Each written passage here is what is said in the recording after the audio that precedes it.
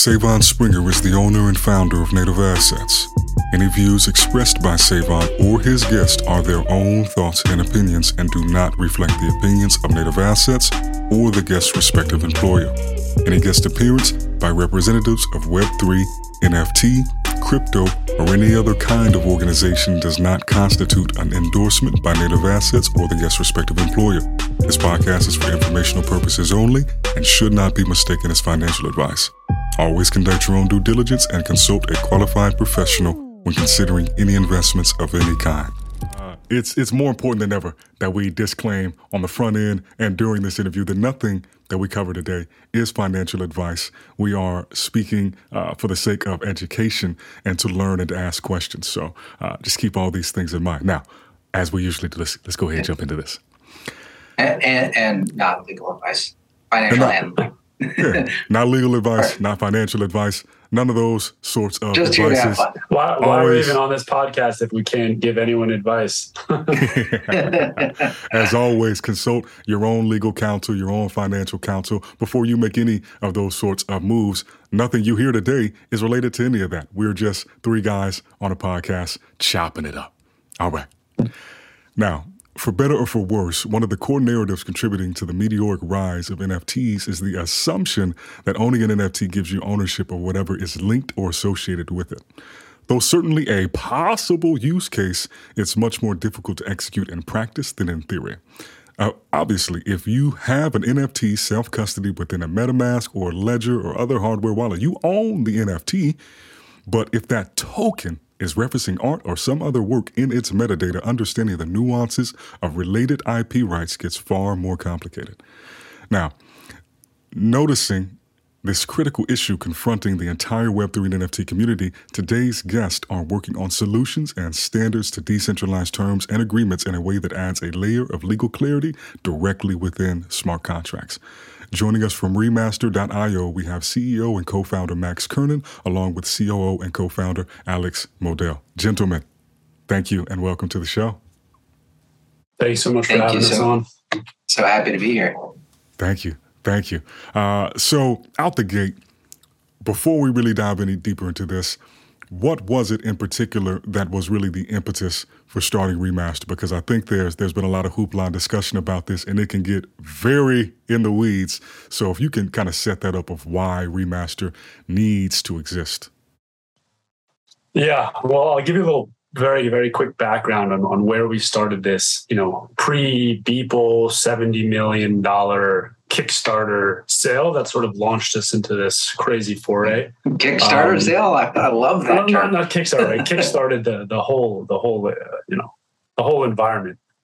So prior to that, we were in the midst of this COVID pandemic. Alex is, our COO, is one of my brother's eldest friends and one of our other really good friends, Raphael, is not on here right now, but we've all sort of had one foot in the door of this art world, whether it's through certain family members or so on and so forth.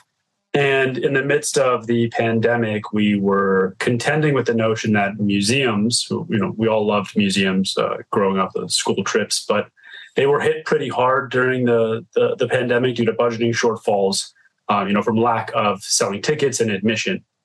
So one museum in particular, the Museum of Baltimore, was going to de-access 3 masterworks, which essentially means they were going to auction off these masterworks, take them out of the public collection and bring them put them into private hands to make money for the museum.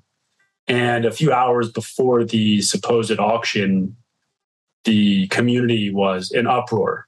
They didn't want these private works, these Andy Warhol, Bryce Martin, Clifford Still, to go into private collection because then they would never be able to see them. So we started thinking, is there a way to utilize the power of NFTs to allow some of these masterworks to be monetized without them actually having to be removed from their wall, and use the sort of concept of blockchain possession and provenance to have a direct nexus to the legitimate asset. And we thought that there was some potential there. That quickly snowballed into this copyright IP ownership right rabbit hole. And effectively, in order to have these masterworks, these Andy Warhols, for example, in order to actually allow them to exist as NFTs and sell them, you need to have permission of the actual IP or copyright holder. So in Andy Warhol's case, it's the Warhol estate retains all of the IP and the permissions around how that IP, intellectual property, and copyright gets used. So now we're contending with the museum that owns the actual work and the IP holder, the Warhol estate. These are two different entities. So let's just assume, for example, that we're able to communicate with both of these parties, have them come together and agree on specific terms and conditions around the sale of this asset as an NFT.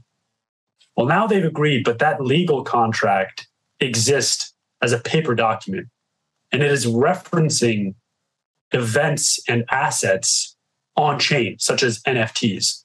So within that terms and condition, there are probably commission splits, royalty splits between stakeholders. There are permissions around who can or cannot use copyright. The Warhol estate retains copyright.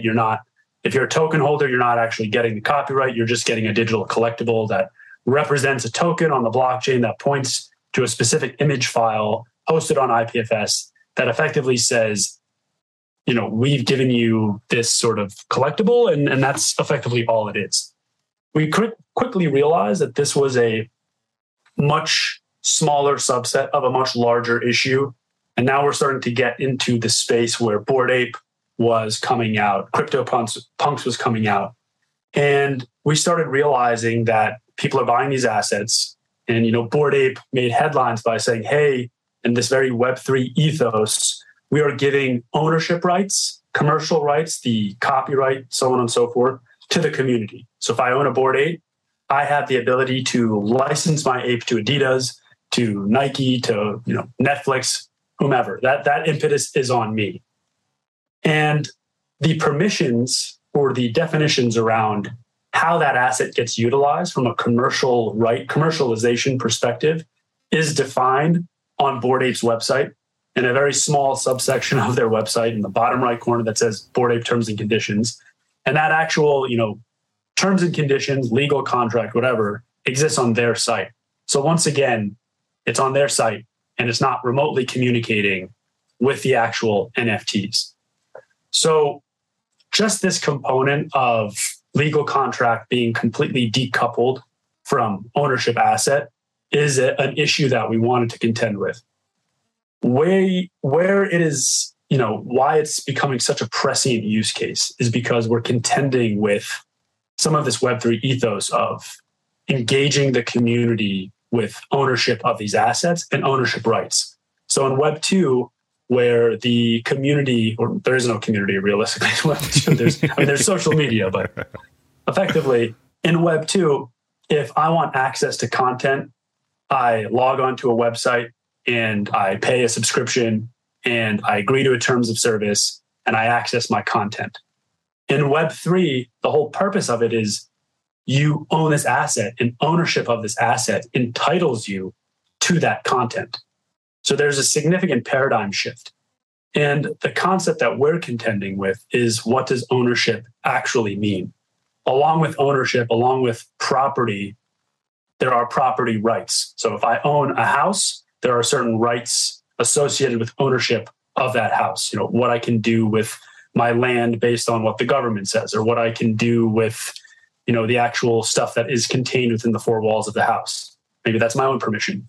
Now with NFTs, what we've seen very early on is, this is actually even with the World of Women example, people are buying these assets to gain access to some of these rights, and subjectively based on the wills of those creators, they're changing these contracts without any of the community ever being aware of. Mm-hmm. So yes, you can make the argument that, well, the community, 95% of the volume of these assets are happening on secondary markets, so like OpenSea. Mm-hmm. And I, as a World of Women holder, for example, I'm agreeing to OpenSea's terms of service when I purchase that asset. At no point in time during that purchase flow do I need to agree to the legal contract, the legal terms and conditions directly associated with the asset. So there's already a gap in what's called manifestation of assent or privity. So like the actual proof that a token holder has actually signed read and agreed to the terms and conditions associated to the asset. So that doesn't even exist. And when it starts to get really complicated is by imparting more and more utilities, commercial rights into these NFTs, because licenses, for example, if I own a Bored Ape and I license it to Adidas, where does that licensing agreement live? As of today, it lives off chain. Maybe there are a few companies that are putting them on chain, but the actual text of that agreement, while being on chain, doesn't actually influence the flow of the asset or how that asset is interacted with. So it's effectively a static, legal contract that has no logic associated to it. And that's one of the fundamental things that we are solving at Remasters, turning legal contracts into protocols to provide on-chain actionability with actual legal contracts, binding these two components together. So you have a legal contract and a smart contract, a digital asset bound together in perpetuity with the permissions defined in the legal contract in both text and logic, governing the permissions around how this digital asset transacts and how people are supposed to interact with it. So I'll pause there because that was a nice. I love to call it the either layer A or the alpha layer, because it's the asset layer, right? We're taking it down to the absolute core and allowing these contracts to follow the assets on an individualized basis, and we think it hopefully will help move the industry forward in the right direction. I think it has to, because that concept that you named, Max, of privity. I didn't know the name of it, but anybody who's ever used a prominent social media app or even, play certain video games or use an online service associated with it, before you can proceed, you have to check that box that says, hey, I read this. And it's funny because a few years ago, I started noticing certain companies that were more on kind of the leading edge. You had to scroll to the bottom of the document before it would allow you to proceed, because if you didn't scroll to the bottom, how did you read it? Yet you checked that you did. And I think that's another sign of how early things are in this space, that's not something that just comes implicit or inherent within a transaction flow with these assets, because you can still maintain a high degree of pseudonymity while still acknowledging a lot of these rights. And another thought that I had is that for some people, I feel it might actually be easier for them to understand the importance of something like this if they take out what they think of as most NFTs. Because I think a lot of people that think NFTs, they think Bored Ape, or they think art. But as we move more towards a world where NFTs are representing deeds of ownership, or they're representing pink slips for vehicles, there's no way somebody would, all right, this NFT represents my car. And okay, can you prove that it represents that car?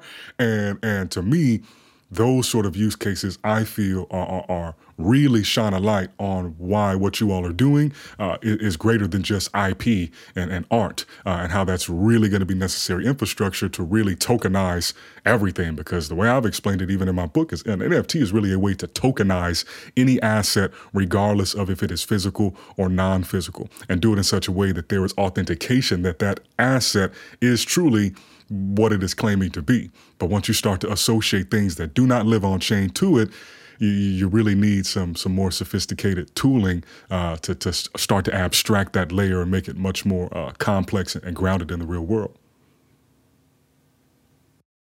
Yep, absolutely. You're actually touching on a very interesting point, which gets glossed over because the blockchain is so good at ownership provenance, possession of an asset.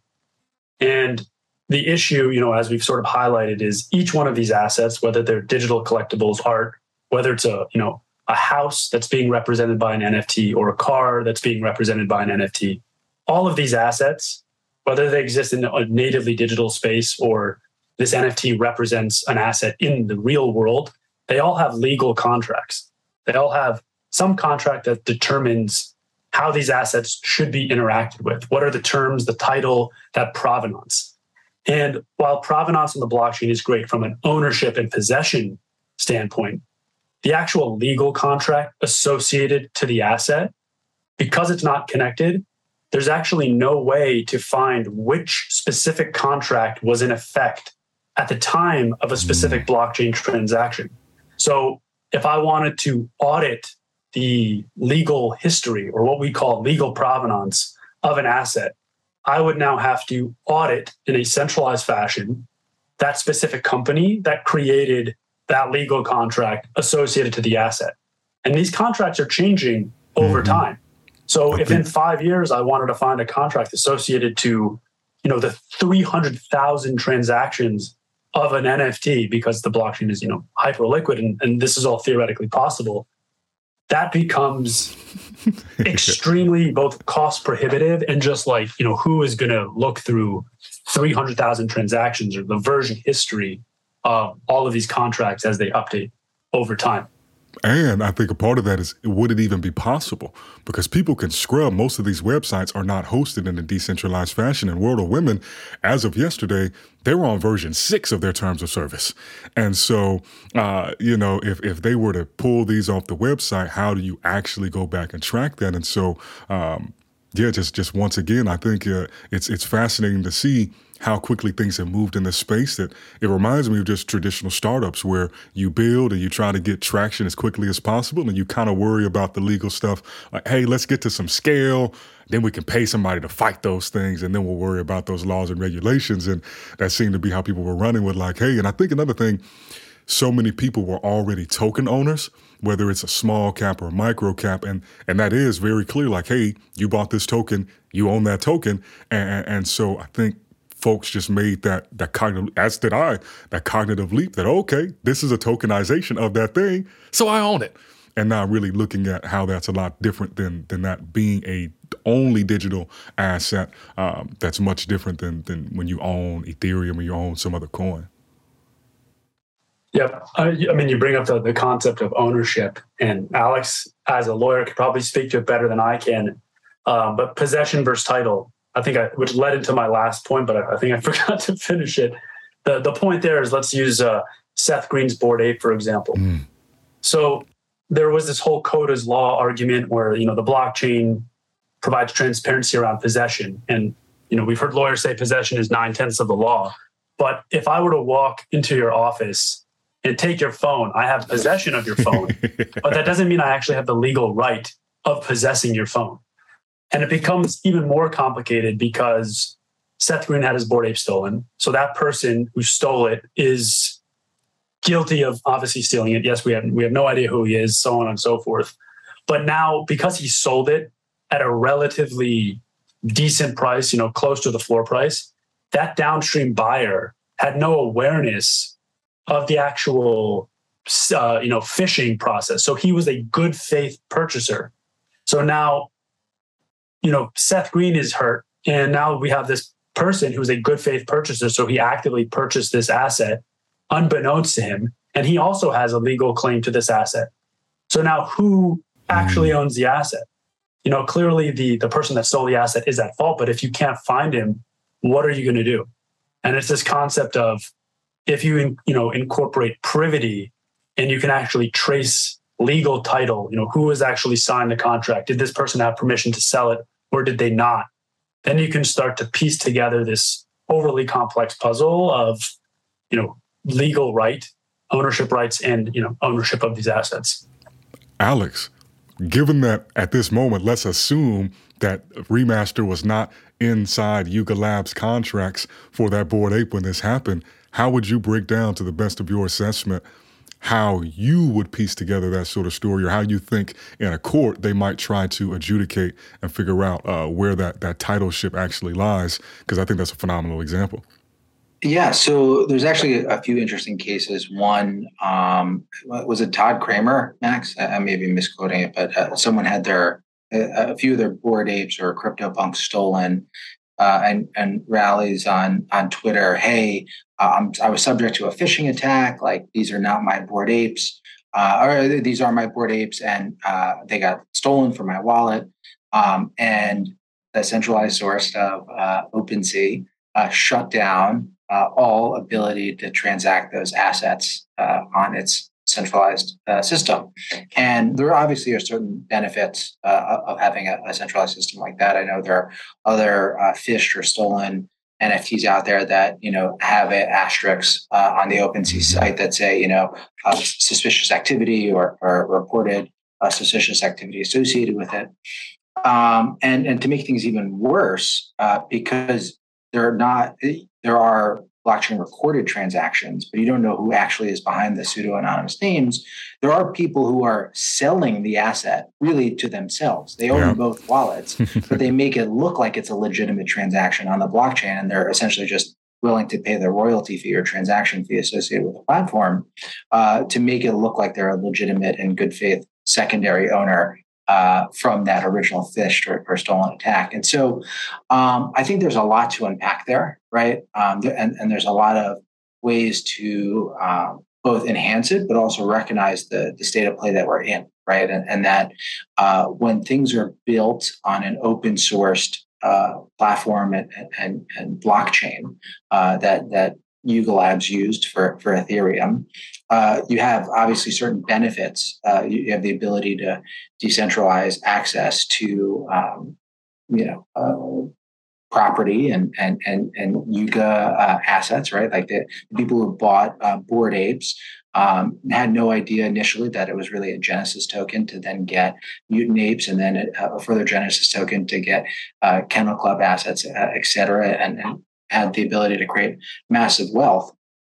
But at the time, right, like Yuga was completely disrupting the ecosystem, right? The idea of giving away copyright, the idea of giving rights away to token holders wasn't the norm, right? This, I know it seems like eons ago in the crypto world, but way back when, Meebits and CryptoPunks and other assets retained all of the copyright and ownership protection. And so, with that, right, there were some flaws in how the system was set up. There are some questions around how that could have been set up better.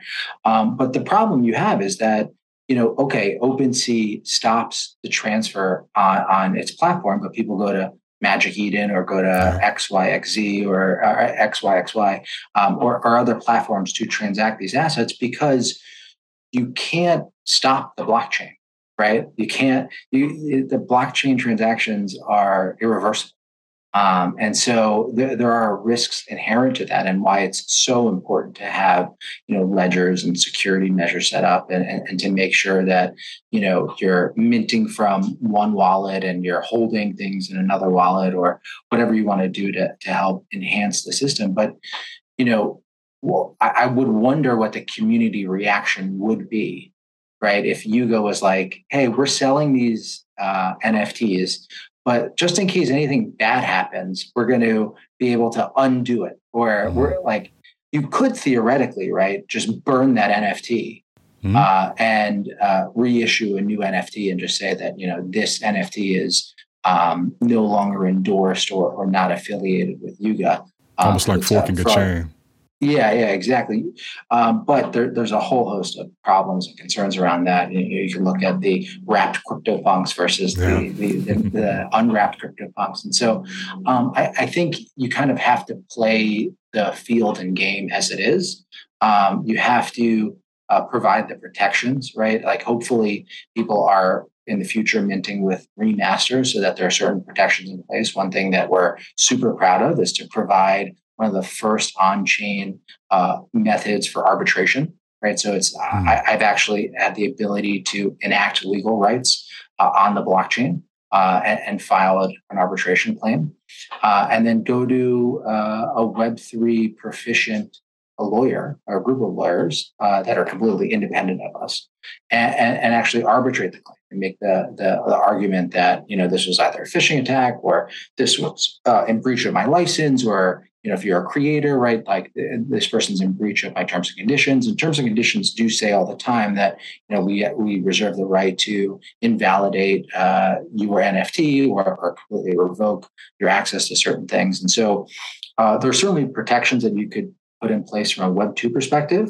And then there are things that you can do within the Web3 ecosystem to enhance it. And I think one of the things we're squarely focused on at Remaster is providing those real world legal guardrails in a Web3 environment and setting. That's awesome. And one thing I wanted to get more into, to the extent that y'all are comfortable, when you go to your website, it's just a landing page. It's like you got to know a guy or know a guy to really get in there. And, I see Max wink a little bit. So I can imagine that's for a lot of different reasons. And obviously it's a very legally centric product. But what is you're reading too much into it. We unfortunately have been so busy with what we've been working on that our website is under development and is getting updated. I hope by September 5th we have a major launch happening with the Haas brothers. Nice. It's public on September 19th. That we're helping bring a lot of on-chain enforceability to, and so all of our efforts and team are focused on that. Check out the Haas brothers on Twitter, and hopefully get on the multi-beast reserve list if there's still spots available.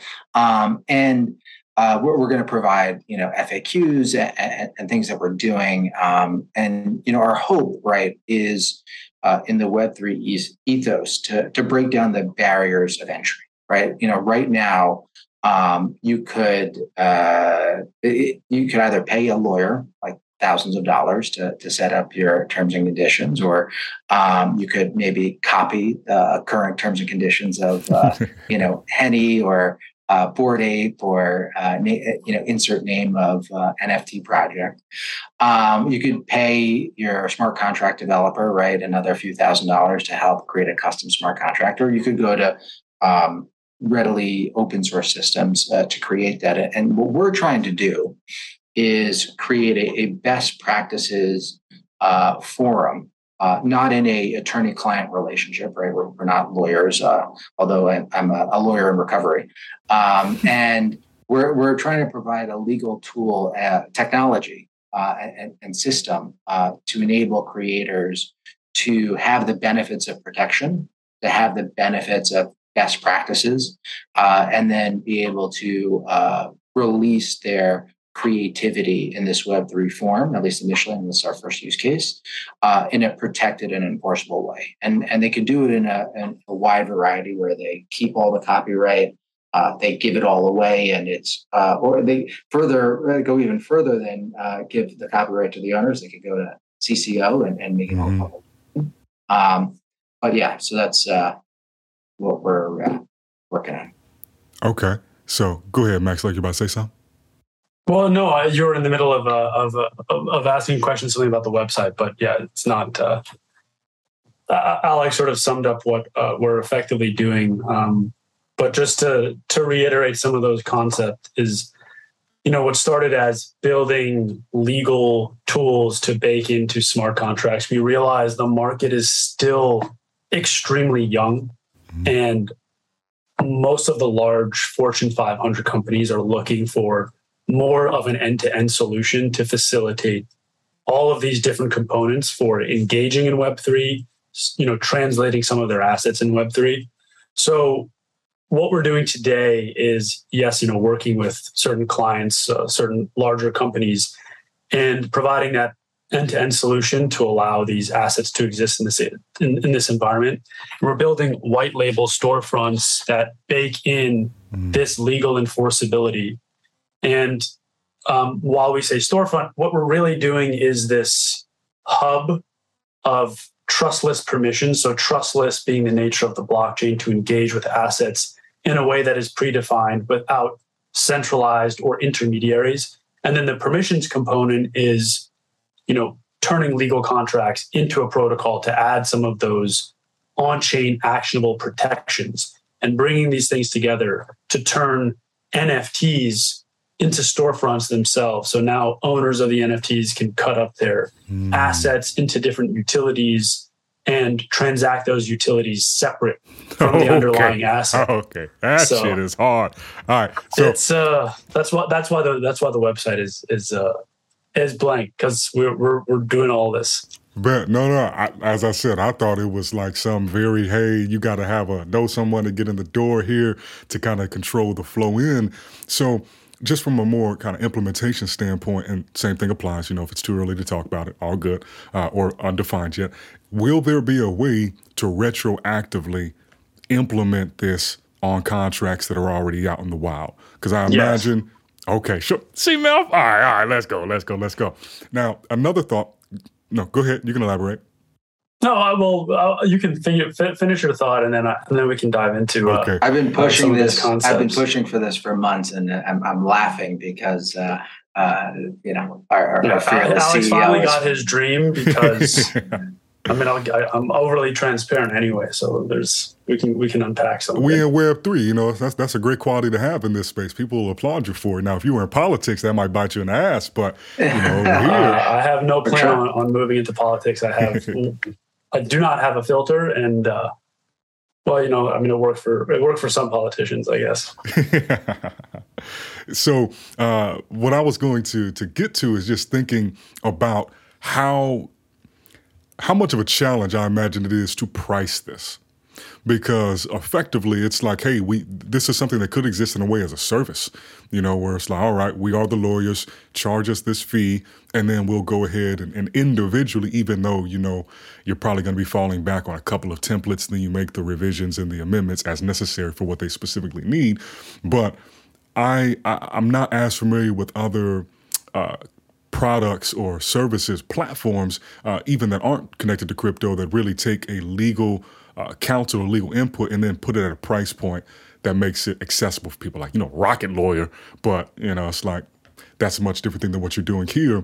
So did you all find that was a particular challenge? And, it's like, hey, we know what we want to build. And then there was a lot of more time than maybe anticipated figuring out what is the right way to price this so that this can become something that is standard in contracts that are deployed, but we're not underpricing it relative to the actual value it's providing.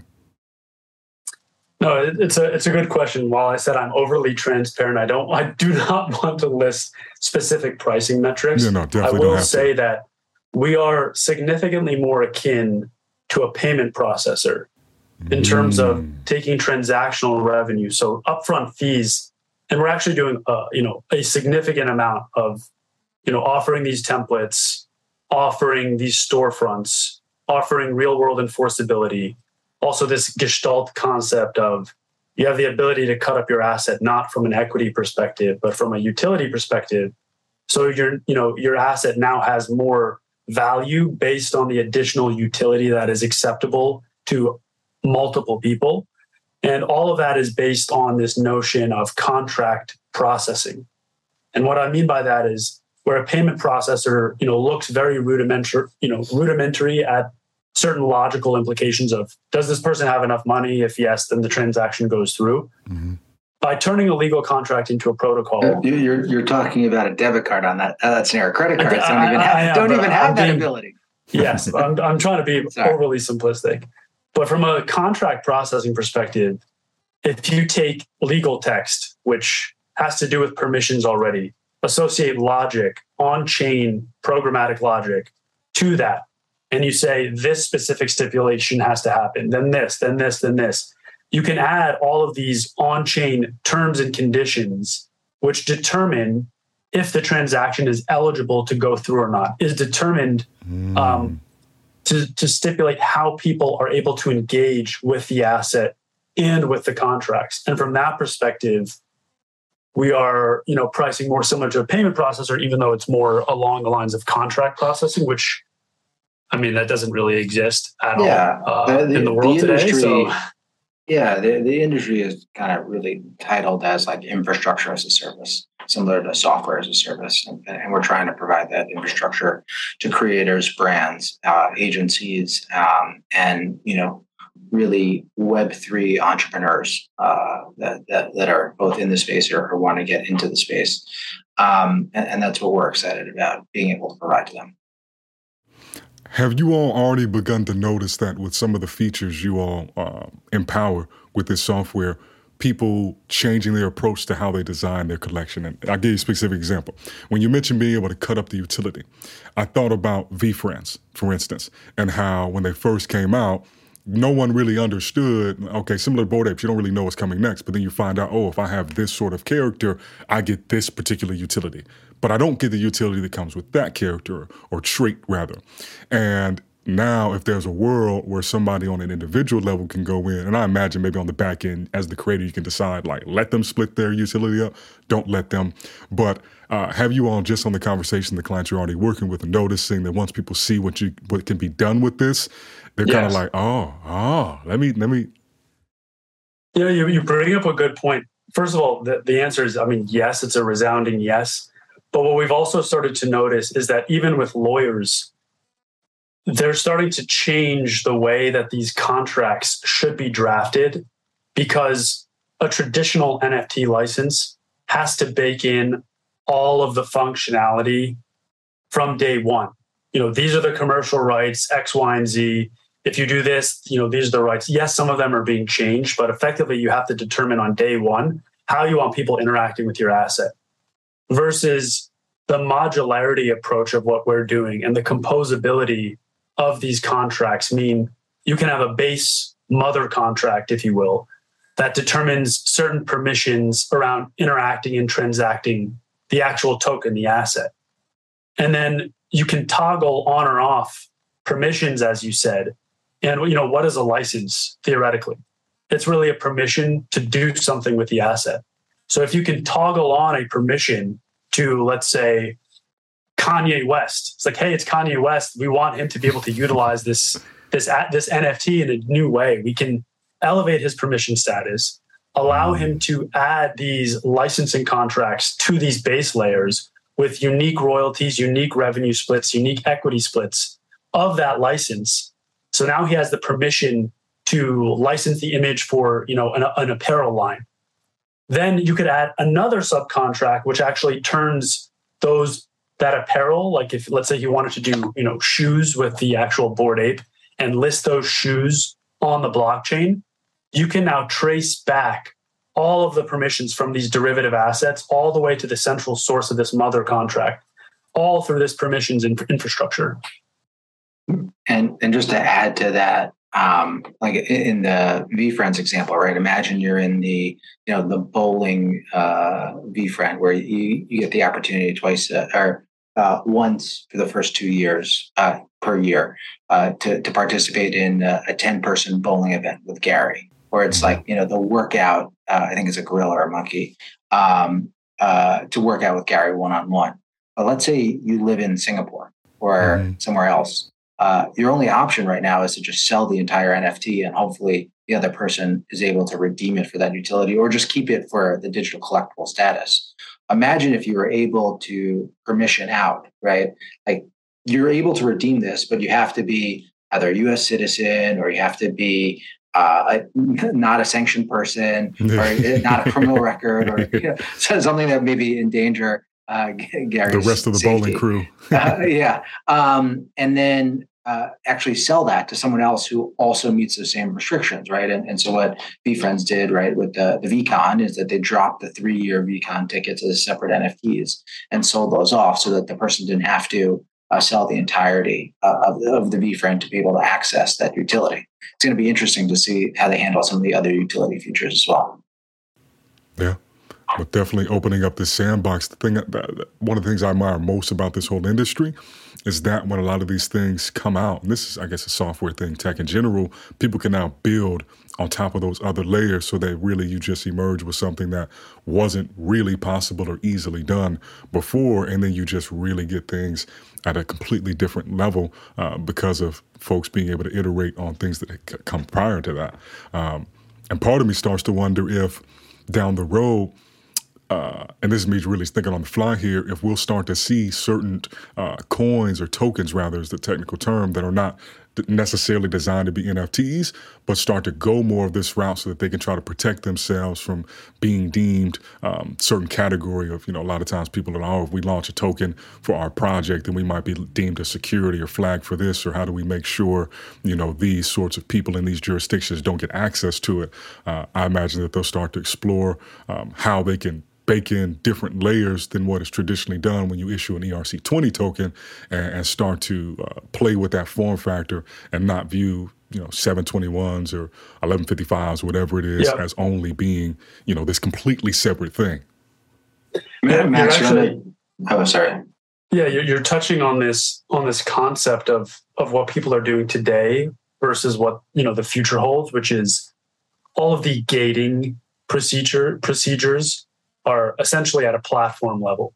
So if we don't want these group of people to interact with our website, we just block them from utilizing our website.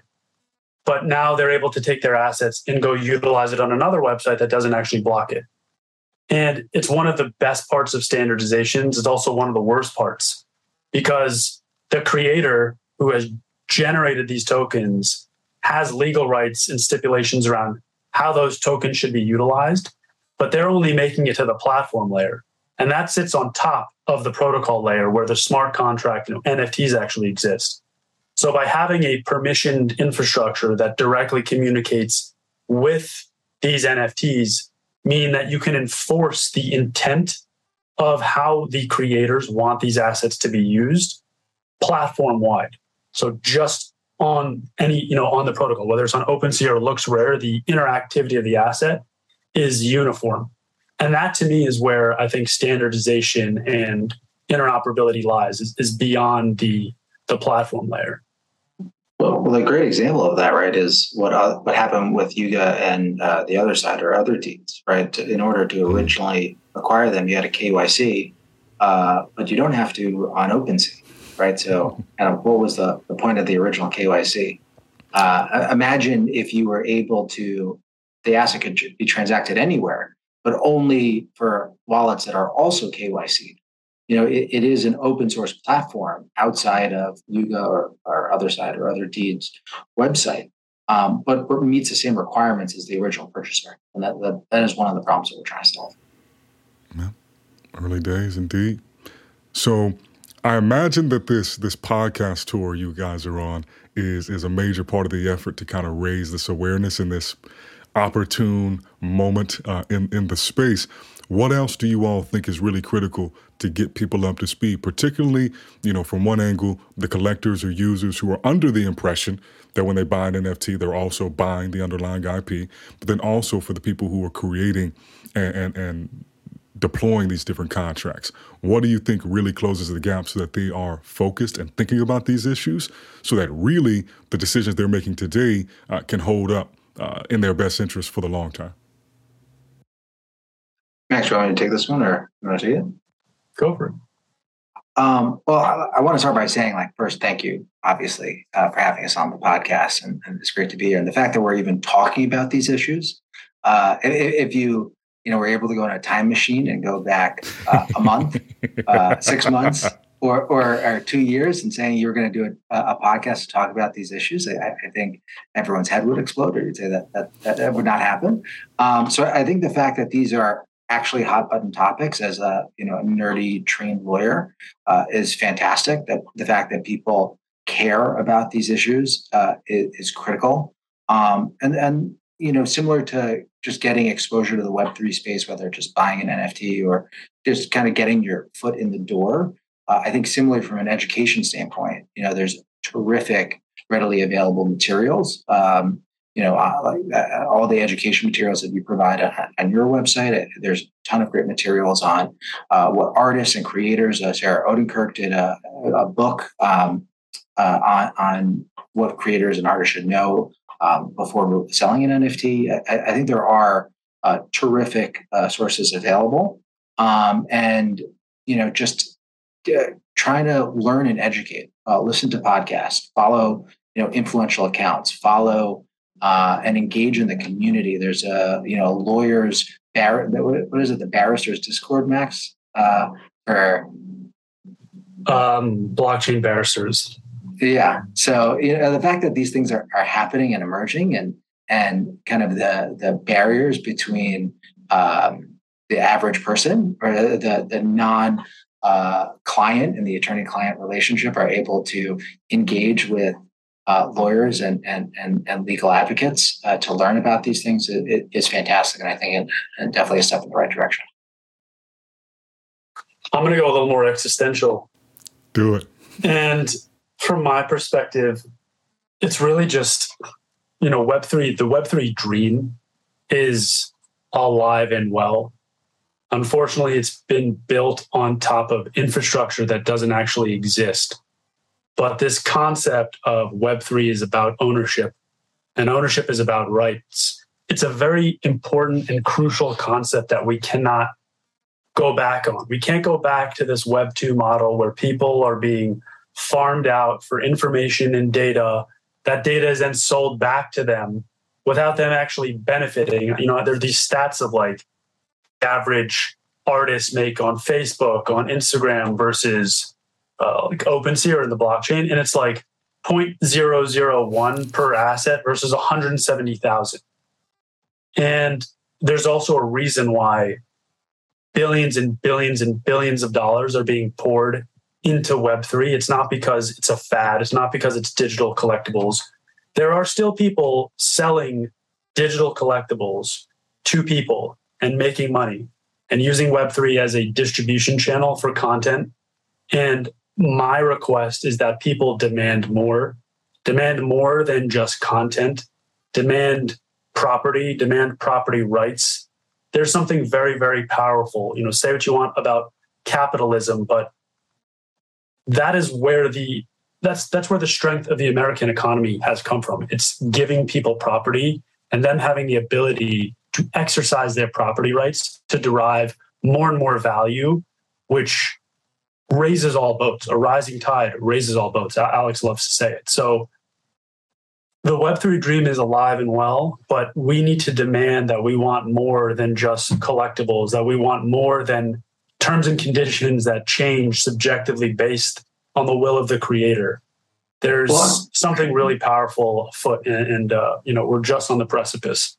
Well, I think the current NFT environment is reflective of that, right? The projects that have been released with no future promise or like no roadmap or no real vision besides a money grab have really, unfortunately, or I think fortunately for the Web3 community, fallen by the wayside. If you look at how Art Blocks projects, for example, have held up in this bear market, people are appreciating the work as a work of art, right? That there is something to it. There is some substance. I think the projects that have utility, right, and how you get into that ecosystem, whether it's the Yuga ecosystem in a myriad of ways, and they have a terrific spreadsheet of all the different Twitters and podcasts and ordered hungry restaurants and all the stuff and ways to engage with the brand has really set it apart. And I think that's kind of the future. And that's the future that we're certainly building towards. Well, gentlemen, this has been amazing. This has been wonderful. I really appreciate y'all making the extra time because I know y'all are in hot demand right now to get your thoughts. So as we wrap this up, any last words or letting people know where they can engage with you two individually and how they can get a hold of Remaster and really start to level things up with how they're dealing with these smart contracts and these assets? Well, as you pointed out, our website is a site for sore eyes. As of yet, not by design, but because we've had our heads down building what we think is important. But in terms of communicating with us individually or through Remaster, I'd say Twitter is where most of Web3 communicates. So at Remaster_IO, direct message us until our website goes live. Follow the Multibeast or the Haas brothers. It'll be the first project that utilizes this new infrastructure for decentralized terms and conditions, as well as on-chain permissioning of licenses. And there's a number of really exciting announcements that we have that we're keeping till after the launch. There's a really cool personality test where users define their own traits based on this personality test. Not something that's core to Remaster, but very much core to the artist. And we're all about protecting and enforcing the vision of these artists, not just from mint, to mint, but beyond mint, and allowing the artist to communicate and empower the community with some of these concepts that we've talked about, in perpetuity, I guess. And feel free to email us at info at Remaster, REMASTER.io, and we'll gladly respond and reach back out. Beautiful. Well, gentlemen, Max, Alex, thank y'all. This has been awesome. We'll have to do it again sometime. Until Thank then, you so much. Y'all take care. All right. Bye. Bye.